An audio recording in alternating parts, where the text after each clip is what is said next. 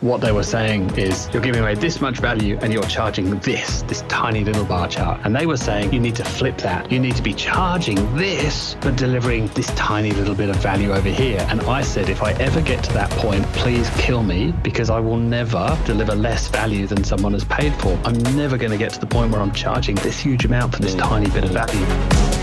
Welcome to Yarrow's podcast, where you'll discover the stories behind world-class performers, business builders, and enlightened leaders. Do you suffer from email addiction? Yeah, I have, and I'm a recovering email addict. Thankfully, I took a step that broke me free from the email trap. Most business owners spend a lot of time during their working day inside their inbox, and it may be even bleeding into your home life, where you spend hours at night or first thing in the morning attempting to clear that email inbox. Now, it's not surprising, because email is where often the most important messages come. We get messages from our clients, our potential customers, from our contractors, our employees, possibly friends and family, everything going on with our lives and our businesses. So the idea of outsourcing or handing over that email inbox to someone else is not something you may have considered before, but I want to tell you, it is by far the most powerful productivity step you can take, is to hire someone to handle your email for you. It frees you up so you have more time to do whatever you'd like, whether it's growth activities in your business, creating products, working on marketing campaigns and relationships with other people, or maybe just spending more time with your friends and your family, or working on your own health, exercising, taking holidays, and so forth. When you're glued to your email inbox, it keeps you away from all those activities. Now, the strange thing is, we're usually very comfortable outsourcing all kinds of other aspects of our business, but for some reason, email is one of the last things, or perhaps something you never have considered outsourcing to someone else. Well, I have some exciting news. I actually have a company called inboxdone.com. You may have heard of it. We provide a human being to take over your email. I've actually had someone handle my own email inboxes for over 12 years now. So I took the step to break free many, many years ago, and I haven't gone back. I now could never go back to doing my own email. It would be very difficult. And I'd like you to experience the same sense of freedom. So if you're curious on how exactly someone could take over your email and how the process works and how you can come to trust someone to handle that all-important inbox, I recommend you head over to inboxdone.com and check out my company. There's a real opportunity here for you to potentially change your life and certainly change your business for the better. Create some freedom, some time by handing over that inbox to someone who should really spend more time there than you do, because that's their job and it's not your job. Inboxdone.com. Check it out. Hello, this is Yarrow, and welcome to today's podcast. First, I have to apologize, as my portion of this interview was recorded using my MacBook Pro standard built-in microphone, so not the usual microphone I use for my interviews. And that was entirely my fault, as I forgot to bring the cable in with me to WeWork to connect the microphone to my laptop. But thankfully, my guest, Mike Rhodes, he had a great microphone and everything came across really good. So you should still have a fantastic interview to listen to. And much like the Will Swain podcast that precedes this one, this is another episode about a person who's done a lot with the agency model. So if you're running an agency, or you're thinking about running some kind of online agency delivering services, this podcast will definitely be of interest to you. Mike has a huge amount of experience, over a decade now, of running his own successful agency with clients like Tony Robbins and lots of other name dropping he does in this episode. So I'll let you dive in and listen to it right now. Here is the interview with Mike Rhodes. Hello, this is Yarrow, and welcome to a brand new podcast episode with one of my, now it's been a long-term Australian-based friend who I guess I haven't spent a lot of time with face-to-face, but whenever I'm in Melbourne, I always make sure I come and visit my friend Mike Rhodes at some point in time. So Mike, thank you for joining me. Oh, it's great to be here, mate. Thank you for inviting me. So I know you as essentially a pay-per-click guru. That's kind of like the introduction I first had to you. You're running an agency, doing a lot of work for other companies. Then you I left the country, and I obviously only lived in Melbourne for 1 year, but you were busy doing things most famous thing I saw you do was co-author a book with Perry Marshall on pay-per-click advertising, which you just told me is the best-selling, over 100,000 copies of this book in the world for this topic of pay-per-click. So clearly you've risen amongst all the pay-per-click gurus out there, which everyone seems to be if you're in any kind of online marketing, to now a legitimate expert at this. But I know there's been a lot more going on. So can you give us a summary of what haven't I said about what you do? You pretty much covered it. So 2 businesses, Web Savvy and Agency Savvy. Web Savvy is the done for you part. So that's where we help businesses grow. And we've become one of the biggest AdWords agencies, certainly in Australia. And Google told us last year we were one of their top 18 agencies in the world, which was very, very nice to hear. I'm sure there are bigger agencies, but I don't know how they rank these things. But anyway, we've made that list. But then the other side of things is I teach agencies how to grow. That started back when we first met, teaching people how to do AdWords as an agency. We have courses on everything now, Google Shopping, Data Studio, even some Facebook and mindset stuff in there, but very, very focused on how to scale the agency, how to grow the business side of things, because I love the business of business, as you know. AdWords is definitely a passion, but I just don't know what AdWords looks like 5-10 years from now. But I know I'll always be helping businesses grow. And so we sort of transitioned across to that, still teaching the AdWords stuff as well. But that's a huge passion project as well, teaching other agencies. So you spending more time as a coach of agency owners or more time as running an actual agency now? It's very meta. Time-wise, it's probably 80-20, 80% more on the agency side, but I've just got a head of operations that started last Monday. So I'm able to sort of bit by bit back away from the day-to-day running of things, obviously still involved in the strategy on accounts and a bit in sales and, a typical entrepreneur, right? You wear a dozen hats. That's not really changing. But I'm a teacher at heart, like yourself. I love that side of things, creating courses, teaching people, mentoring some agency owners. Okay. It's interesting timing. You won't be aware of this, but just last week I did a recording with Will Swain. Oh. Yes, who is another Australian who owns an agency, who is also someone I've known for many years. And it was actually a part 2 because I interviewed Will as my first ever podcast guest in 2005 when his agency was brand new. So then now we're doing one in 2019. And we saw the whole development curve from, the one-man show to the office with, 20, 30 employees, to then shrinking it right back down to a virtual, very remote company with, only a few people in an office, but most people working remotely. And Will explained that story and also talked about investing in some other companies. So I'm kind of curious to contrast your development of an agency. I don't know how this happened. I've ended up doing 2 agency-related podcasts in a row, but anyone out there listening who loves podcasts and agencies will find this very valuable. So, but before we do that, I guess it'll come out in the story. So look at your past, 10, 12 years running an agency too. So let's go back in time though, because I know, when I met you, your agency was new. And I don't actually know anything about you from before you did that, like how you even became, an entrepreneur. But, did you go to school in Melbourne as well, born and raised in Melbourne? No, born and raised in the UK. So makes sense, the accent. I left the UK in 98, ended up in New Zealand, always loved the mountains. Had never been to New Zealand before, but this is the sneaky little trick I did. I wanted to be in Australia. So when I'd been backpacking around the world, I'd spent a lot of time in Australia, always felt more at home here than in the UK. I briefly bounced through New Zealand on that backpacking tour. But then when I got home, I found that the waiting list for Australian residency was about 2 years and it cost about £1,000. I found out that New Zealand, the waiting list was 4 months because most Kiwis can automatically just wander into Australia whenever they want. So there's not much of a paperwork backlog there. And it was 1,000 Kiwi pesos, which at the time was about 300 quid. So the money I saved on the entry for the application bought me a one-way ticket to Sydney via Auckland.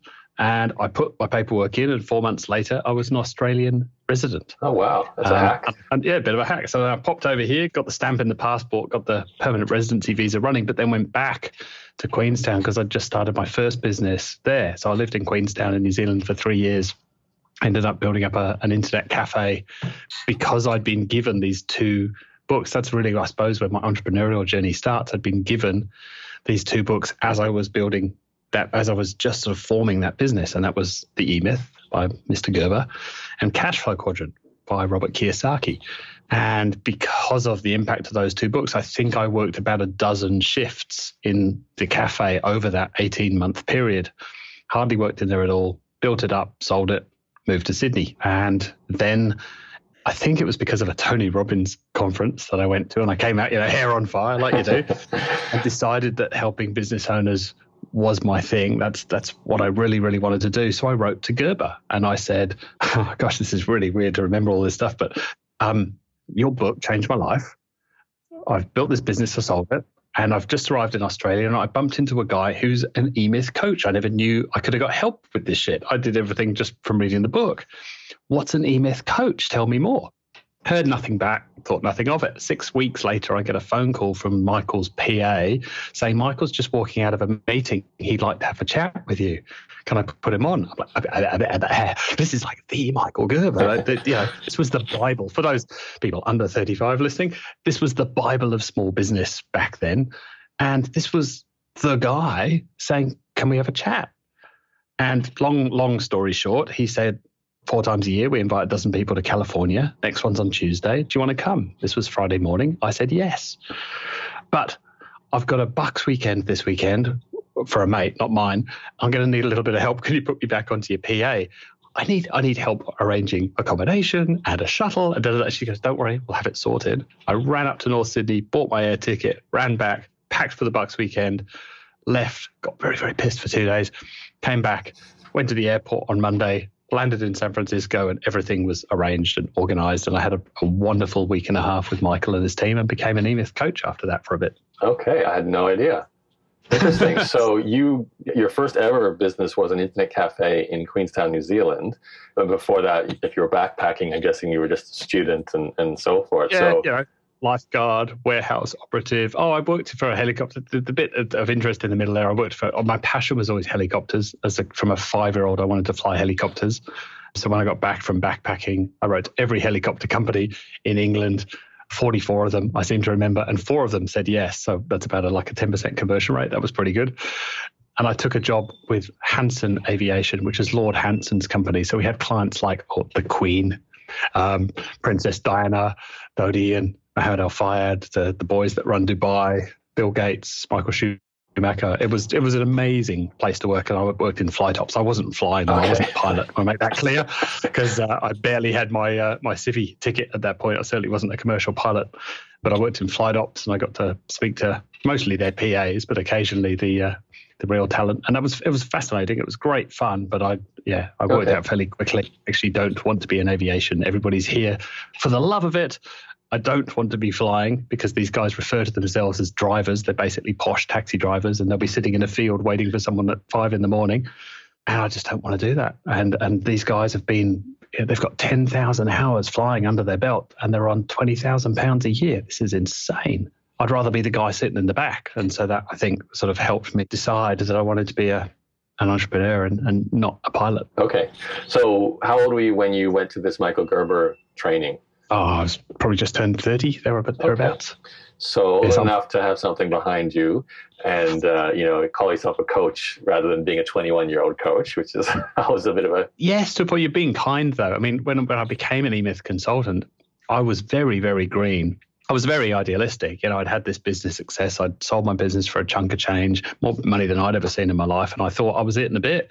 And I was approaching these businesses saying, I am going to help you systemize your business. Let me at it. And I thought I was actually going to systemize their business. But all I was really doing is following Gerber's system. To the point where most meetings would go like this. Mate, all I want is just a few more clients or a few more covers or a few more patients. Or can you help with that? I'm like, yeah. That's module 5. No problem at all. That's module 5. Got you covered there. But it's Gerber. It's a system. The 7 modules we've got. Well, when do we get to module 5? Is that like day 5, week 5? Oh, usually around month 10. Get out of my office now, unless you get me more customers. Yeah, but you got mindset. There's all this. It's a system. Get out. And I was terrible at it. Because I just couldn't sell it, and so I didn't renew my extraordinarily expensive license fee with the wonderful Mr. Gerber, who has since become a client. Oh, really? Many years later. So it kind of goes full circle. Yeah, Tony Robbins and Gerber became clients later on. I haven't got Kiyosaki as a client. If anyone knows him that's listening, send him my way. I can complete the set. You did name drop in the intro all the clients you had now. You've had the Queen, you've had Tony Robbins. Queen, yeah, that's a bit of a stretch to say the client was a queen. But. Before you continue, I just want to ask, because I'm always curious, when you have a business, going back to your internet cafe, and you sell it and it sounded like you made a good amount of money, and we kind of just glossed over that. I'm a little curious. Any highlights from that? Was it hard finding a buyer? Was it hard to grow that company? That story is ridiculous. So I'm getting ready to leave for Sydney. I was leaving anyway. And so a couple of weeks before, I've said to my manager, I'm giving you 2% of the company and 1% for every year here on out, not capped. And then I went to my accountant, and we're going through last year's numbers. And I don't know, I don't remember how it came up in conversation, but eventually we get to, how do you value a business? I think I asked him that question. I had no idea about multiples or any of that stuff. He's like, oh, sit down, Mike. All right. And he explains multiples, and we went back through the P&L and found stuff in there, expenses through the year that were personal expenses that really shouldn't have been in there. And we took those out and realized what the real profit was. And so he said, well, based on a conservative multiple, I think 1.5 it was, for you, your business would be worth X. I'm like, oh, okay. Didn't realize. Cool. Nice to know. Thanks. Bye. See ya. Get a phone call from him 2 days later going, I've got a mate, I think you should just have a coffee with him. And me, naively, at 29, whatever I was then, actually thought we were just going to catch up and have a coffee. Half an hour later, we're shaking on a price. And he's tried to lowball me, and I've got, well, no, Chris says it's worth this, so it's worth that. I'm like, this is all I know. And he said, well, you're leaving in 4 days' time. Would you take this little tiny discount if we can get the deal done in the next 4 days? Best poker face of my life. And I suck at poker, but on this day I was good. I'm like, inside, I'm just, yes, this is my face. Well, yeah, I guess we could do that. And we shook hands on a price, and that was it. And I went back to Chris, just like, taking the bottle of wine and give him a big kiss. And he said, mate, it will never, ever be this easy ever again. Don't expect this to ever happen again. But awesome. Nothing fell through. It all worked. And the best part of that, I got to walk back in and tell Al Hollins, she's still in Queenstown, lovely, lovely girl, English girl, who was my manager, and got to tell her that I'd sold the business, which was a bit of a shock. But then I got to give her the check for the 2% of the business. And she's like, but what we were just talking about that over a beer the other night. Like, there's no paperwork. I'm like, no, deal's a deal.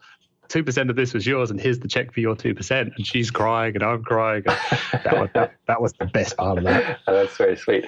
Now, I don't mind. I'm sure everyone's listening. I'm curious, how much you sold it for. If you can't tell us, that's cool. But are we talking, retire for the rest of your life money, or, you got 1 year runway? I probably thought so at the time. And then I landed in Sydney and realized that, low six figures doesn't go that far in Sydney, and this is before the property boom. So no, I thought I was semi-retired at that point. I didn't have a job for the next 2 years, played a lot of golf, and I had an instant social life there through the guys that I'd met when I was backpacking around Australia. So just an awesome crew that are still there, North Manly, Narrabeen, in that area.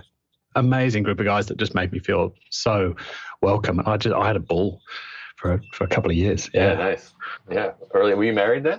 No. I was a single boy. Single. And one of my mates ran what I think it was named as one of the top 3 nightclubs in the world. It's Tank, which is underneath Justin Hem's establishment hotel. I think Hems owns it, but Rob and the boys ran it. So lots of VIP room access and some amazing nights. I got, just to keep the name dropping going, got served vodka by JK from Jamiroquai. He was standing behind the bar one night in the VIP room, pouring shots, going, 1 for you, 1 for me, straight down the throat. 1 for you in a glass, 1 for me. That was a highlight. Okay, so gosh, this is terrible. Start all over again now, because there's just way too much name dropping going on here. I love it.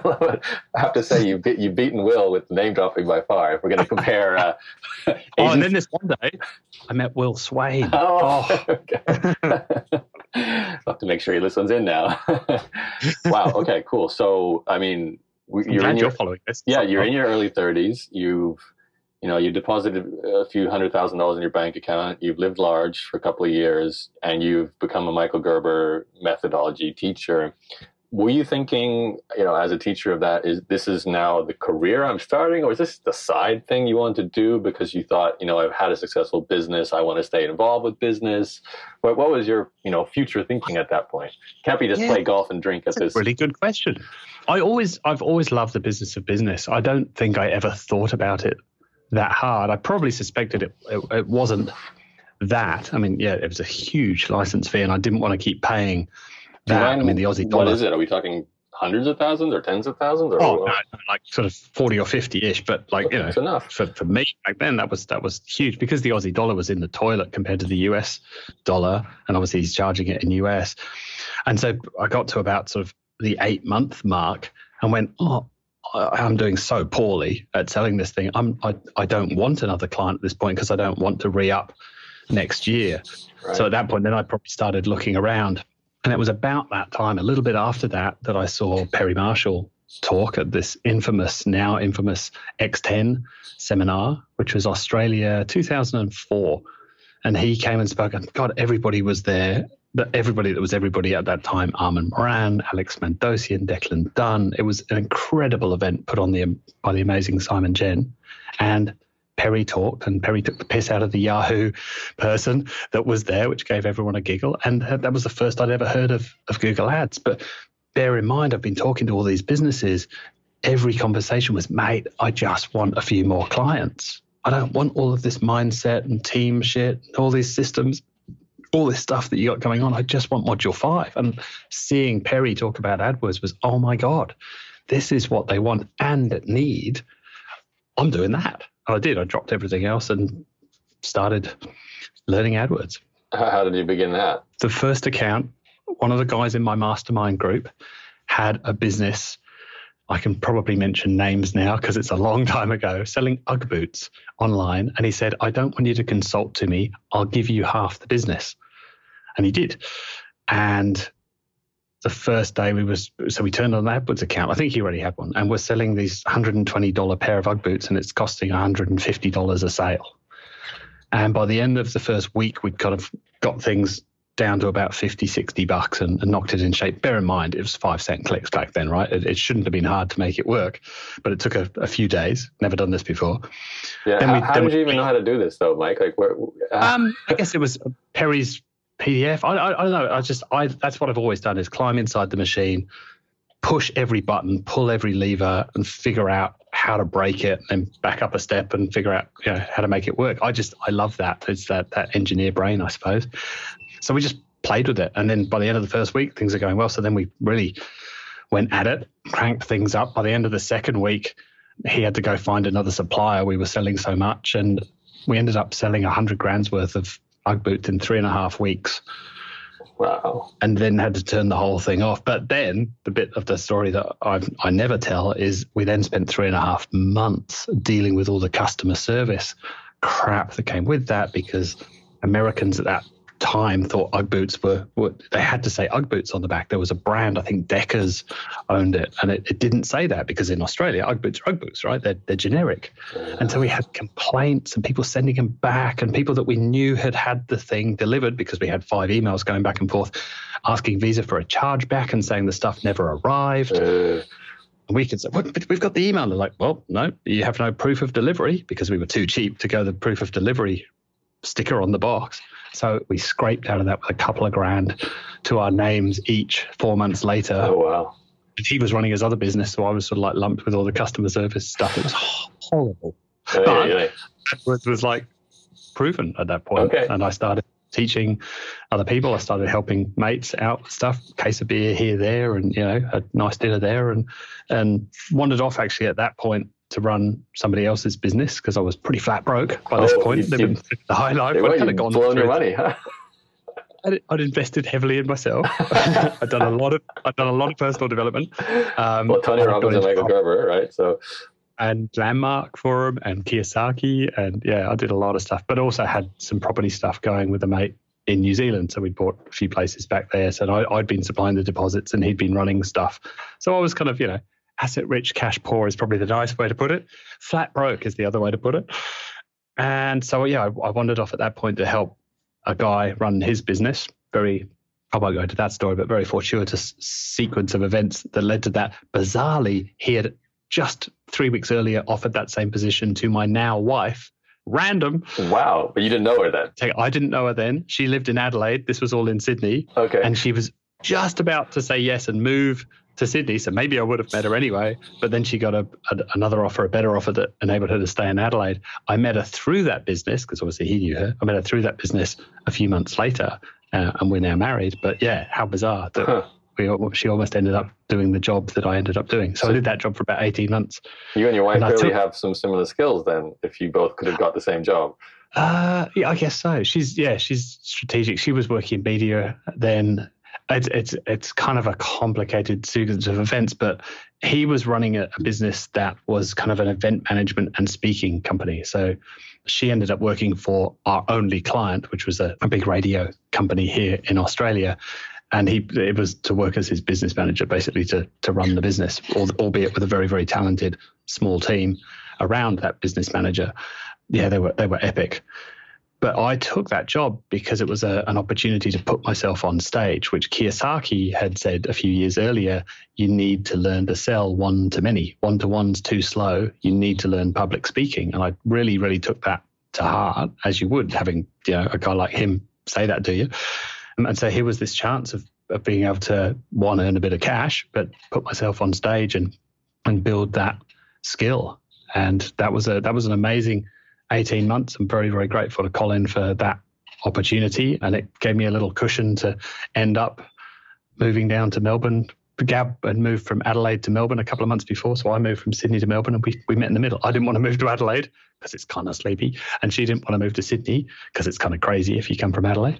And so we met in the middle and both moved to Melbourne. And that was, I don't know what that was. What was that? 12 and a half years ago. So we must be at 2007? That was the end of 2006, was it? Yeah, end of 2006. So there you go. Okay. So we must be getting close to the time where you and I connected because I know around 2007, I connected with Andrew and Daryl Grant, who is the mutual connection, I think, for you and I. And I started just being a guest speaker at some of their weekend workshops, as I think you were as well. And then there was some masterminding as well. So what were you doing in Melbourne? What did you continue to kind of run an agency? That's basically when I started the agency, when I moved down here. Yeah. So that's where sort of Web Savvy was born. But because of this amazing event that Colin put on, so essentially our client was the radio company and they would bring their top 30, 40 clients from each market, Adelaide, Melbourne, Sydney, Brisbane, to these events. And we ran on average, probably about 5 a year for them, but then I was one of the speakers. And the person attending that would be the CEO or the marketing manager of the largest and best radio clients, but not the really big ones that went through agency land, but their largest direct clients. So this will mean nothing to people listening from all around the world, but if you're in Australia, or basically, any business that you would have heard on radio that was a local business that wasn't a multinational. And I was meeting the CEOs and marketing managers of these people speaking on day one. But the nice thing about this event was you then did back-to-back consulting with 7 people in a row each day for the next 3 days. So I was having one-on-one sales meetings in effect, but giving them massive value for that hour. And then you'd sit there and shake a bit in your chair and have a 5-minute break. And then bang, next one would come in, different set of problems. And off you'd go again. And I did those. I loved them because it was just talking about their business, digging into their problems, and you had to diagnose, you had to prescribe, you had to make the prescription fit their faculties, their bank account, and the talent of their team. And you had to do all of that in about 55 minutes, and then bang, next please. It was awesome. Okay. But it got me so many amazing clients. I was going to ask, so you're in Melbourne now, and you kind of developed maybe 2 skill sets. One seems to be the kind of Michael Gerber / every other course training that you went through, whether it's Kiyosaki or Tony Robbins or, whatever. And you then applied that to helping other business owners. But then you've also got the raw skill set of I can drive traffic using Google's AdWords platform, which hits the nail on that very powerful need of I want more customers, right? So when you are about to start, and I think this is probably the first time in a while then when you're actually going to do your 100% own thing. You weren't part of someone else's group when you started Web Savvy. What did you see Web Savvy as? Did you have a vision for it, or were you kind of just throwing stuff out there and see who showed up? Or I wish I had a fancy vision for that and a big vision board that I could point back to now. But no, I just wanted to help businesses grow. And it's always been that. Helping people grow. And I really believe that there's so many sharks, particularly in this industry, and there's small businesses in particular, and by small I mean less than 100 people, just have such a hard time of trying to figure out who to trust and who's taking out the garden path. There's so much misinformation, not just around digital marketing, but across the board, really. They just have such a bloody hard time. I just love helping those businesses, always have, love seeing them grow and so they can get out of the way of doing all this stuff that they're not supposed to be doing in their business. And so they can get on with doing what they were meant to do, doing whatever their passion is and growing their business. That was really how it started. And that's really what we are today, just a bit bigger. Okay, so tell me, I love the granular start of a new company. So what do? You put up a website, you write a few content pages, about page, try and get your first client, or over your case, you run some AdWords campaigns saying you can do AdWords. Like what do you do? Well, it was really off the back of those radio gigs. And I remember vividly about sort of 5 years, I ended up doing those for about 8-9 years. So even after I left that company in Sydney, I was still part of their faculty and still on stage for them. And this would probably be from about 2005 through 2013, 14, something like that. And probably about 6-7 years in, I remember saying to one of the guys, look, I'm not here to sell my services. I'm here as the guest of this radio network. And he stopped me mid-sentence going, mate, I wish you bloody would, because we need you. And it sort of clicked like, oh, shit, yeah. Like, I'm saying that you really, really need this, but I'm not here to sell it. Now you need to go back to your town and figure out where to buy this. And he really made it clear, like, no, we want to buy from you. And so I started with, I think, 2 who are both still with me today, back in 2007, 2 clients that I'd met through this radio gig. And bear in mind, like, even just knowing what the word AdWords meant back then made you an expert. So I don't think I was doing anything fancy, but I could see the need. And I said, I know how to do that. I know how to get you more people coming to your website, and it's ridiculously cheap. And I was very radio friendly. I had to be, but this is going to be the best ROI you've ever seen of any of your advertising investment. Let's give it a go. And I think my first couple of clients, I charged $397 a month because everything ended with a 7 back then. Still does. And still does. That's how it started. I don't think I had a website or business cards for a long time, but I had this, that was the lead flow of this event, and that absolutely got me to my first mill without a shadow of a doubt. Was being able to sit in front of, like, people in Melbourne will know Frank Walker, who's on the radio all the time. Lovely man too, but everybody just thinks of his annoying voice because he's got this really annoying cut through radio ad. And I got to sit down with guys like that and talk about their business. And I learned so much from all of those CEOs and marketing managers, and I started learning about other forms of marketing, which I was completely blind to before, above the line and outdoor radio and all of this stuff. I had to learn pretty fast, but it was just a ball because I love the business of business. So yeah, it just evolved organically, and I was very, very lucky. Gab was amazing, and she supported me. She was earning good money at the radio station, and I was bringing in absolutely nothing. We were young and in love, and it all just worked. Now, as we talked about off air before we hit the record button, one of the most vivid memories I have of our time together was in a little room in a mastermind where some of the other people in the mastermind were basically having a go at you, for lack of a better way of putting it. Yeah, I can't remember the specifics other than... Oh, I do. Oh, good. Well, you can clarify. There was something you weren't doing well with your business as per their viewpoint. And I remember I didn't disagree with them, but I remember you were certainly put on the spot then. It was a very hot seat in a mastermind. It really was. It was sitting in their kitchen. I remember sitting around their kitchen table, and you were there, and Gideon was there. Greg Cassar was there. So this is difficult to do audio only, but essentially what they were saying is, you're giving away this much value. Picture the big bar chart now. You're giving away this much value, and you're charging this tiny little bar chart. And they were saying you need to flip that. You need to be charging this, but delivering this tiny little bit of value over here. And I said, if I ever get to that point, please kill me, because I will never deliver less value than someone has paid for. But they were all, like uber rich, super smart, being mentored by these uber rich, supposedly really smart people.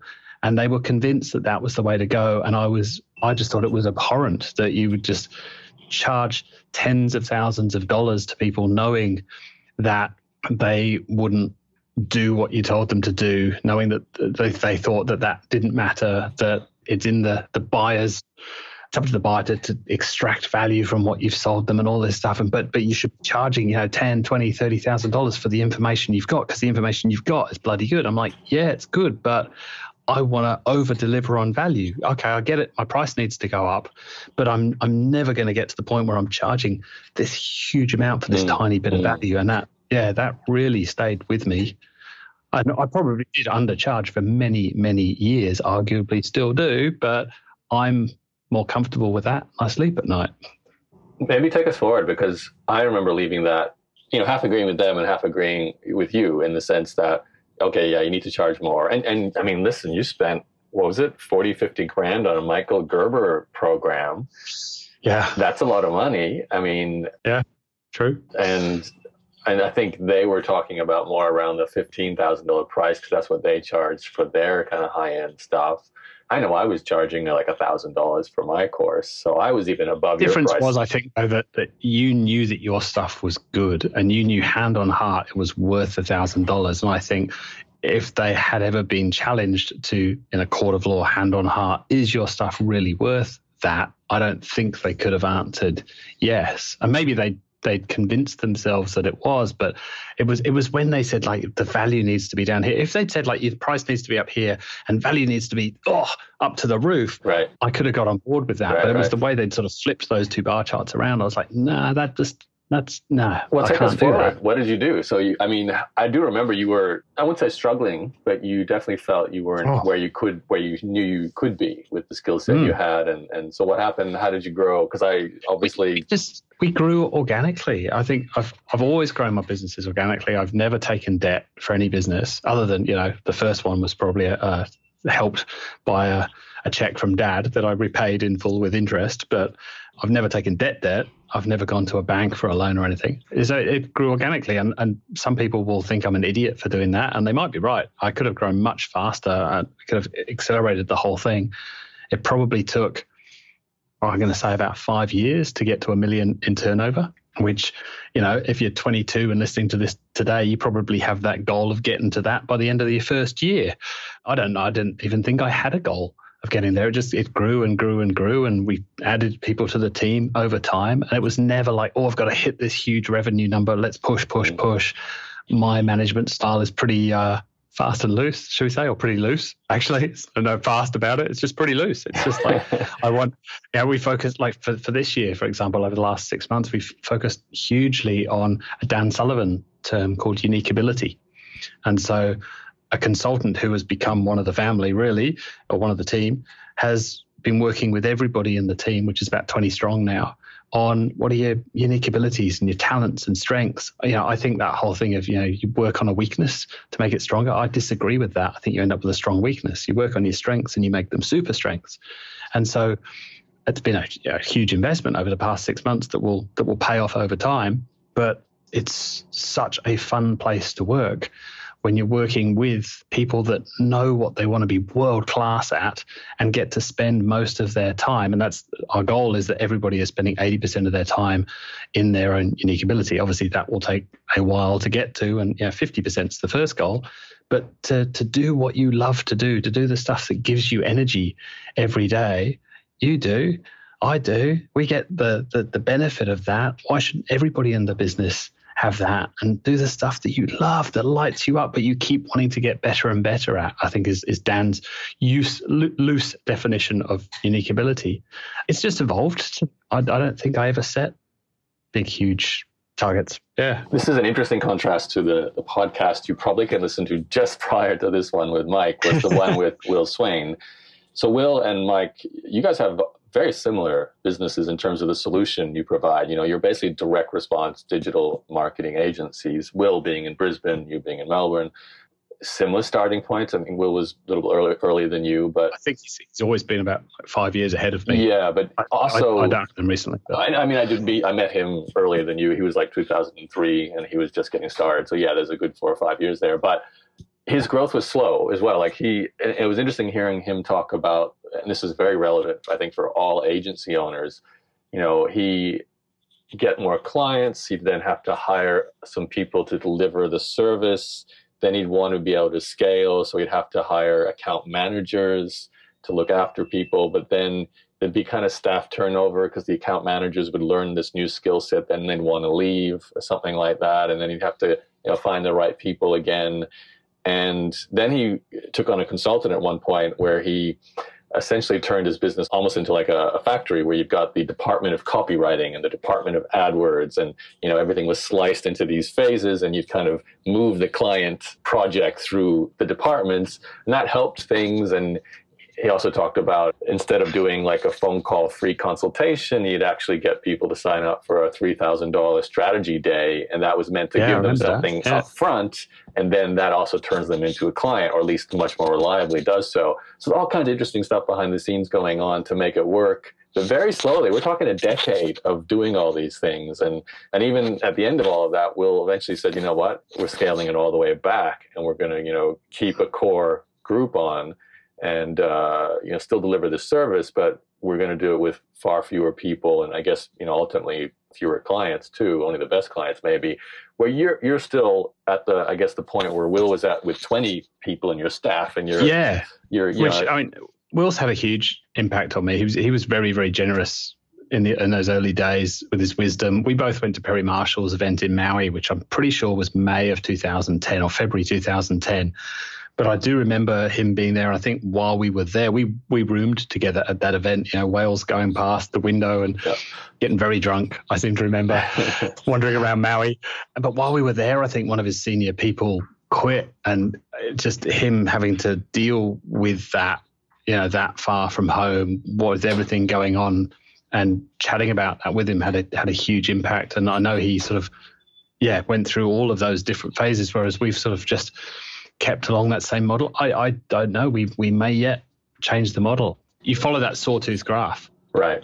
If income comes in, and then I like to think invest rather than spend, but you go hire more people, and then you get back up, and eventually that sawtooth graph kind of starts to curve up, but it's still bouncing up and down a bit. And some of those lows are really low, and sometimes it's very hard getting through that. So, I'd love to ask you, as I sort of asked Will too, in hindsight now with so many years behind you, especially for those listening to this who might be running an agency or considering running an agency, what's really worked well for you, and what would you now in hindsight never do again that you wish you didn't do? If there's a few tips you can pass on to everyone. I think for me, one of the biggest personal things is I wouldn't be so hard on myself on the way through. I think I've tended to put a lot of pressure on myself and take a lot of stuff on. And the team are amazing. They're constantly pushing back on that stuff and going, get out of the way.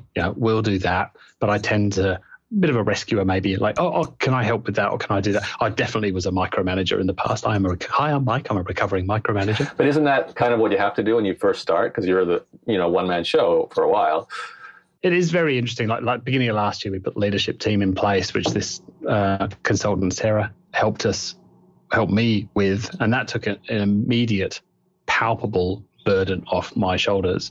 And now with Zoe, our head of operations, just starting last week, I feel like that's just the next part of that, of me being able to step back a little bit more from the day to day. I don't know that I could have done that any sooner. Certainly financially, I don't think I could have done that much sooner, but it's much, much more of a mental thing of being ready to hand that stuff off. The book, Gino Wickman's book Traction, helped a lot with that, letting go of the vine and being ready to do that, having the team ready for that, being mentally ready for that, financially ready for that. And then even when you hire that person, are you actually going to let go? Are you actually going to give them stuff to do and hold them accountable and give them responsibility? So that's been a huge learning curve for me over the past 2-3 years of growing up as a business person, growing up as a leader, and making the distinction between leadership and management.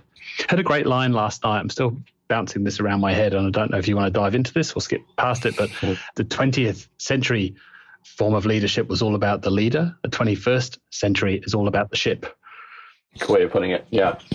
No, I totally agree. And obviously, some people listen to this they're not ready to build a ship. They're kind of, they're asking that same question. How do I get more clients? How do I get more clients? How do I get more clients? So, how did you get more clients? Can we I know you said organically, but what does that really mean? Does that mean people just talk about you because you're good at what you do? Or are you running ad campaigns? Are you, that saying of it's not what you know, it's who you know. I think that's bollocks. It's who knows you. So, I know Robert Kiyosaki, but he has no idea who I am. Who knows you? And so how do you get known? So for some people, that's podcasting. For others, for me, it was being on stage. That was the single biggest thing that grew the business. For other people, it's hitting up everybody on LinkedIn and asking that way, or blogging, or whatever it might be. I think a lot of people probably spread that really thin. I think for me, I was very, very lucky with this radio gig, and right place, right time, talking about something that was new. There was very little competition back in 2007 talking about this stuff, and I knew it pretty well back then.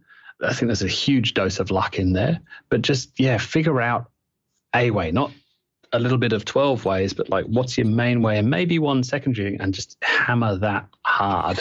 I did a lot of stuff like at the local library up the road. I remember I bumped into someone the other day who was there.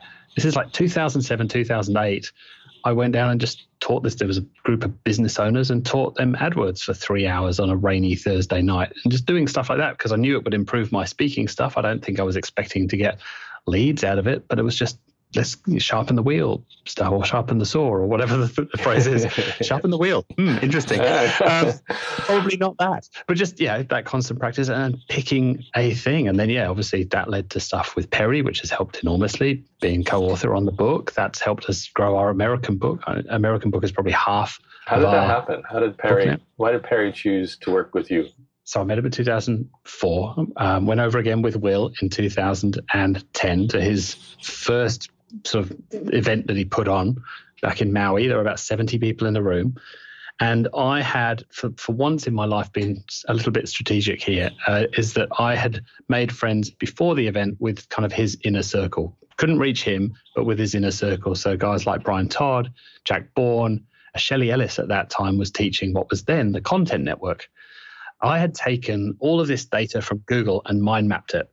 So they had this thing called, well, they still do, topic targeting, but they have this, it's such a geeky way of displaying this data in a CSV table with ID numbers next to it. So I took all of this data and mind mapped all of Google's topics. I also mind mapped Google AdWords, like the whole thing of how Google AdWords worked on a mind map. And I took those two mind maps with me to Hawaii. I also sent Shelley beforehand I sent her the topic mind map because that was the stuff that she was talking about, and a couple of sort of like close-ups of that you could use in slides. So we're there, I'm at the event. She's about to go on stage, and I see her just before she walks up on stage for her bit. And I show her the mind map, and she's, oh, so cool, because I'm using some of that in my talk. So I'm sitting there in the third row thinking, this is it, this is the bit where my ego is just going, da, da, da, da, da. This is going to be great. She shows the slide, and I'm sitting there like holding the mind map rolled up. I've got it laminated, and I'm just about to wave to the crowd. It's over here. You can have a look later. Yeah. And she goes straight past. Nothing, no attribution, no nothing. And I'm like, what? And I was so pissed off. I went over to Jack Bourne afterwards and mate, and I explained the story to him. He could see I was a bit going mental at this point. He said, just wait there. I'll go get Perry. And he interrupted Perry, which I would never have done because I'm, English and stiff upper lip and all that. Interrupted Perry, brought him over and said, Perry, this is Mike. He's got some really cool stuff. He'd love to show it to you. And I'm just like, hi. And so rolled these mind maps out on the table. And to me, it felt like 10 minutes. And I can still picture it. I can picture the rolling hills down to the golf course in Maui. We were outside the seminar room, and he sits down and looks at it, and he's following this mind map, going, this is really cool. and he goes, this is cool. Like, we're going to do some work together.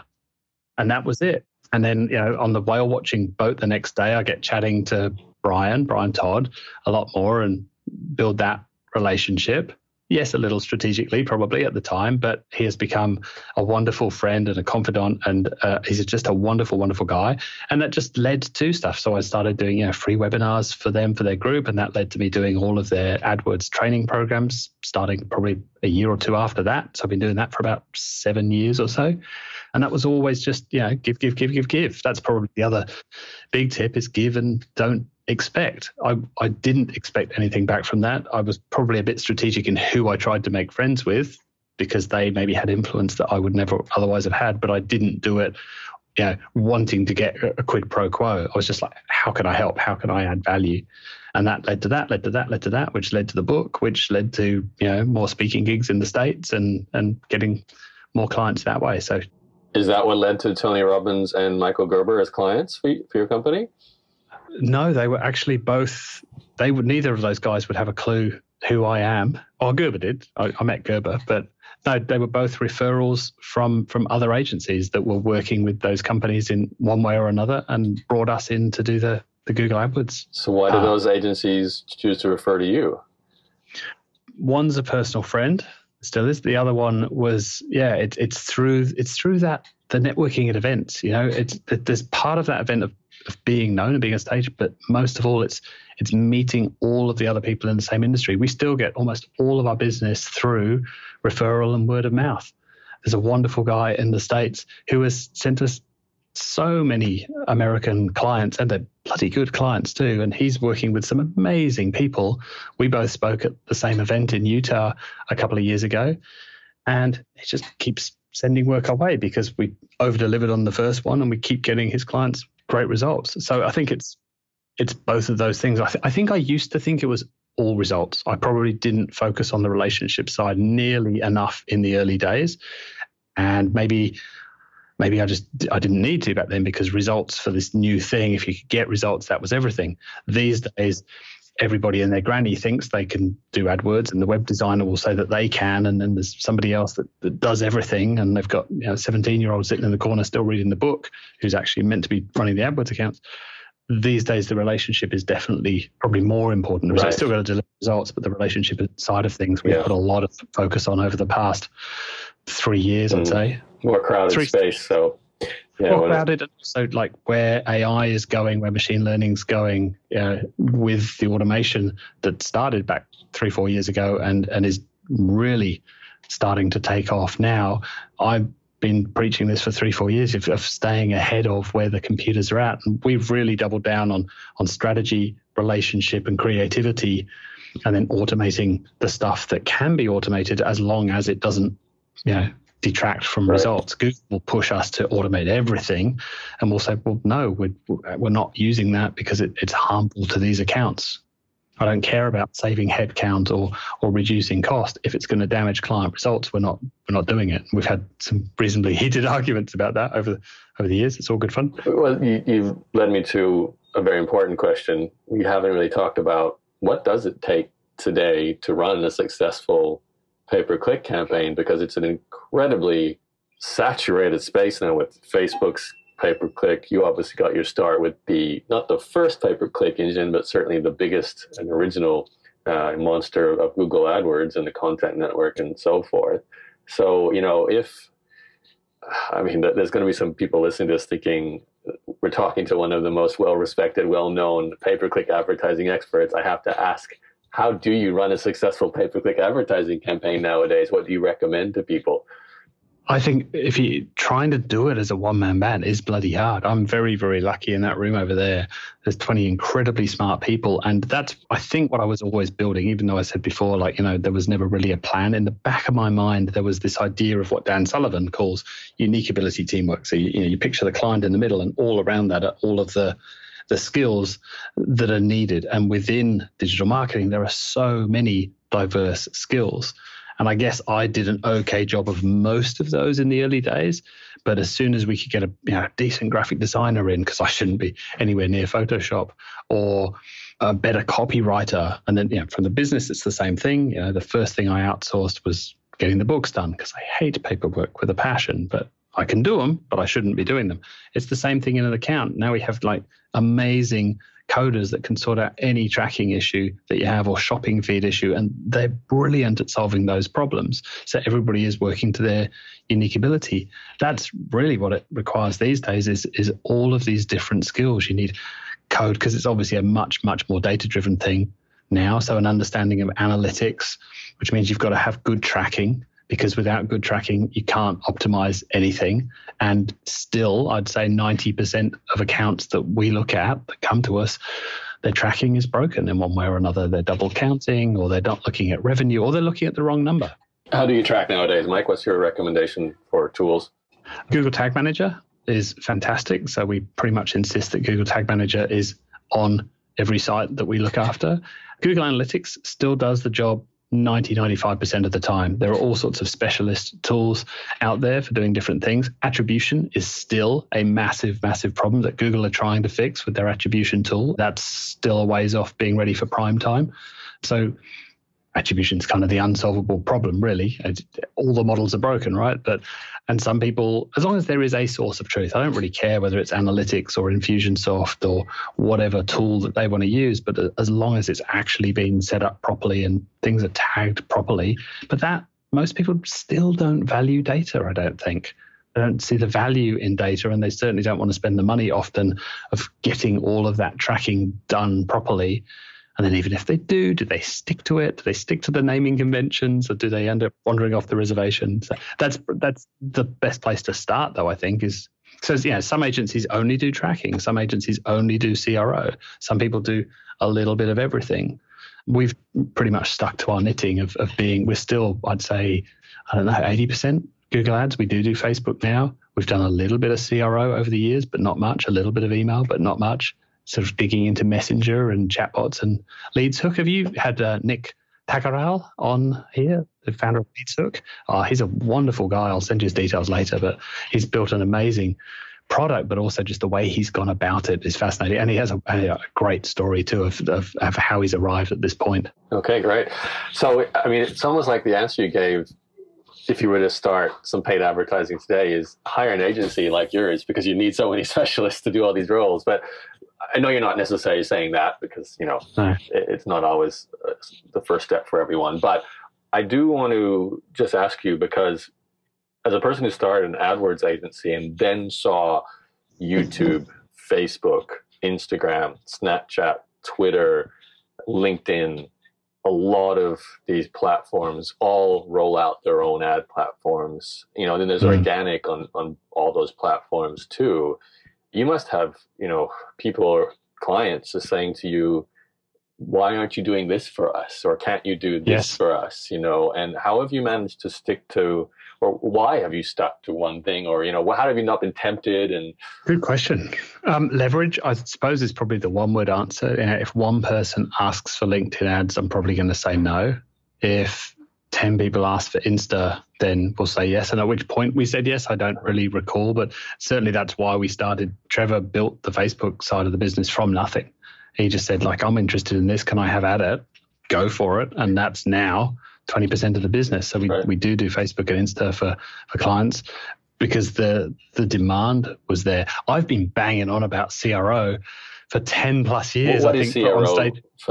Conversion rate optimization. So, tweaking stuff on your site to get a measurable difference. I think since 2008, I have been saying next year will be the year of conversion rate optimization. And we're still not really there. I mean, the top, I was going to say 5%, but maybe the top 1% of people spending money on paid media are really having a crack at that and understand their data and are testing their site, personalizing content, all of that stuff.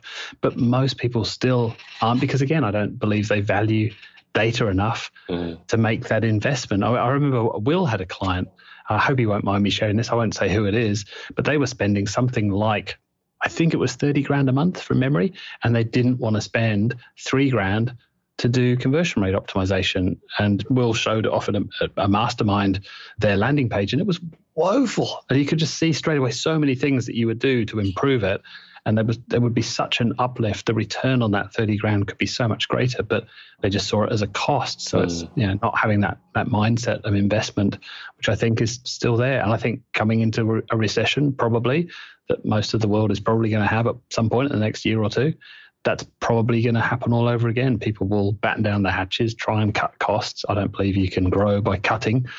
You need to invest, but it gets pretty scary investing when you can't meet payroll. Yeah, totally.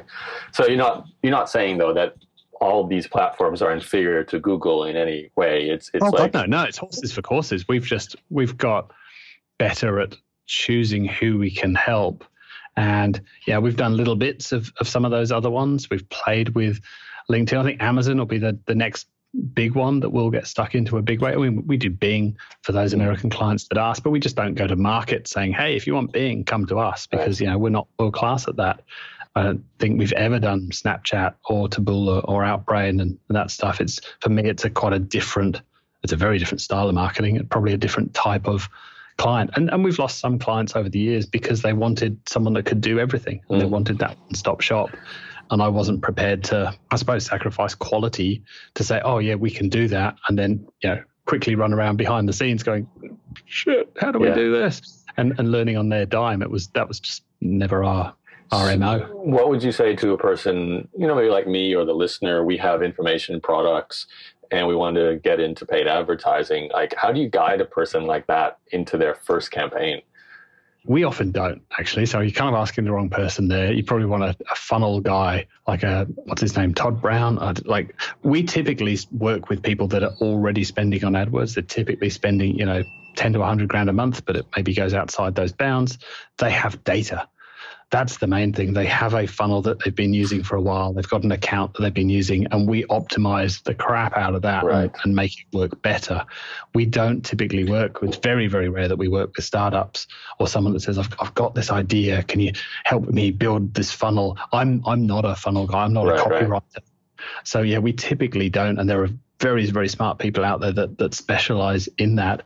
The biggest thing though is they typically have an Excel chart that goes up and to the right, and enormous expectations of what that investment ought to return. So you can go down the street and get 5% from the bank, but they want 500% on day one from this campaign. Yeah. What's wrong with that? I expect that. Managing those expectations is the game. Yeah. So we always say allow 90 days for those results to trickle down to your bottom line. And it's a test. So having that mindset of investment, but also being coachable and being open to some of this. If we knew it was going to work, we'd all be doing it already. So we don't know, and this is a test, and not every test is going to work. So we've got much better at asking the right questions to prospects to see if they're a right fit from a values point of view, not just do they like us and can they pay the bill, but are we aligned in our values? And I've always been quite strict on that. Google, as you know, has what we lovingly call the granny policy. If your granny wouldn't like it, then Google won't do it. Yeah. So we aligned with that very early on, and we said, like, if it doesn't meet our granny policy, then we're not going to do it. Even if it's something that technically could run on Google or Facebook, if it's not aligned with our values, we won't do it. We've knocked back a fair few of those. And often there are interesting discussions around that in here. Should we knock back that person just because you don't believe in that thing or it doesn't match with your values? And I don't mind that side too much, but it's pretty democratic. Right. I'm maybe sometimes a benevolent dictatorship. Well, as a coach of a lot of brand new personal brand knowledge expert type people who, they're hearing Lewis Howe say, do a webinar, run some Facebook ads to it, and that's how you make your first 10 grand a month online. And I think a lot of people then underestimate the challenge of running that ad campaign to make that webinar bring in 10,000 a month, right? Or they have 0 point of difference. There's an awful lot of free stuff available out there now on YouTube, wherever. Why should someone care about your thing? To your point before, what's your story? Why should I listen to you? Why should I care? I don't think people spend near enough time thinking about that, nor do they spend enough time on the offer. I think that's where a lot of people go wrong, is they They put up a page and they assume that that's that done. And they test all of this bit, all of the traffic and maybe an ad, change creative, and they do all this testing and spinning the wheels over here. But the offer sucks and it was never going to work. And then you've done your dough and you're 20, 30 grand in the hole and go, oh, this stuff doesn't work. I see it in forums still all the time. AdWords doesn't work. I'm like, well, no, it's just a tool. A tool is like fire. Fire can toast your marshmallows or it can burn your tent down. It depends how you use the tool. Yep. It doesn't mean that the tool is inherently bad. All right, we're at over an hour, so we better start wrapping this up, Mike. I'm glad we got to talk a little bit on some ads there, as well as your background story. It's a nice combination. What's a snapshot for today? You said you got about 20 people in the room next to you, all working on their unique, zone of genius to deliver great service. You're obviously, I guess, floating more and more to the top of your company and trying to do less and less micromanaging if you're hiring all these sort of leadership roles in your company. What's the kind of next step? Is it, I know you sound like you don't think too heavily on, vision, but are you going to one day sell this company? Are you trying to get to a certain size? Does that even cross your mind? You're just happy? It crosses my mind. I kind of dip in and out of that of like, do we want to be X dollars in rev? But then I back away from that because I'm like, that's just so uninspiring as a company goal. I always sort of end up backing away from that. There'll be this organic growth. Yes, I love the business of business, so I will keep exploring stuff. I mean, for me, the last couple of years has been all about AI, machine learning, digging into that. I want to know enough there to spot the business opportunities and to be able to translate business to geek and sort of sit in the middle of that. I think there's a huge opportunity there as AI as a service, machine learning as a service down the track. But I also think it's probably a bit early for that. So I'm sort of, what's the step in the middle, which I think is probably automation. That's as far as I've got with that. And here, honestly, for me, I just want to be the best dad I can possibly be. That's the most important thing to me. I think it probably was when I talked in 2007 to you, and I wasn't married then, I didn't have kids, but I've always known that was my, that's my main thing, number 1, 2, and 3. I love business. I love this business. I love my team, but it is definitely in second place compared to family. So right now, my kids are still little. I was a late starter, didn't get married till I was 40. Yeah, there or thereabouts. So right now, I'm just enjoying that. Enjoying taking them to kindy and school and playing Lego in the evenings. And, business super uber growth can wait a bit. Sounds like a good spot to end it on. Mike, where can we find out more about what you do and people want to follow you? So WebSavvy, websavvy.com.au, because we're down here in Australia. That's the done for you side of things. That's probably the best place to start. Come and have a look at our shiny new website, which is find all the bits on it that are broken and our shiny new logo. Or reach out to me on, I guess, Facebook's probably the easiest place rather than giving out email addresses because I don't really do email, but Facebook.com/Mike Rhodes. Just to clarify, just because you're .com.au doesn't mean you're only servicing Australians, because obviously we've talked no, we have clients all over the world and lots in America, but yeah, we're based here. The team is here. I haven't done what Will's done and many others have successfully done of build the remote agency yet. We've talked about, people work from home more these days than they used to. So maybe that's in our future. But for now, I think we all love coming in, the camaraderie and the banter in the office and the silliness and being around smart people. There was a book written a couple of years ago, Where Good Ideas Come From. And the spoiler alert, it's smart people sitting around a table having a conversation. I think that's still, with all the technology we have, this is wonderful. You're in Vancouver, I'm in Melbourne. But with all of that, it's still so much better just to be in the same room to brainstorm that stuff. So for the next little while, we'll keep doing that. If growth is in front of us, we'll grab onto it with both hands, but we're not a sales organization. We're not going to keep setting huge targets. We just want to do great work for interesting people. Fantastic, Mike. So Mike Rhodes, Facebook and websavvy.com.au. Thank you for your time. And good luck with I would say with the growth, but just good luck doing what you're doing, because it seems to be a nice balance. Thanks, man. It's been an absolute pleasure. I can't believe that time went so fast. So thanks for having me on. It's been great catching up with you.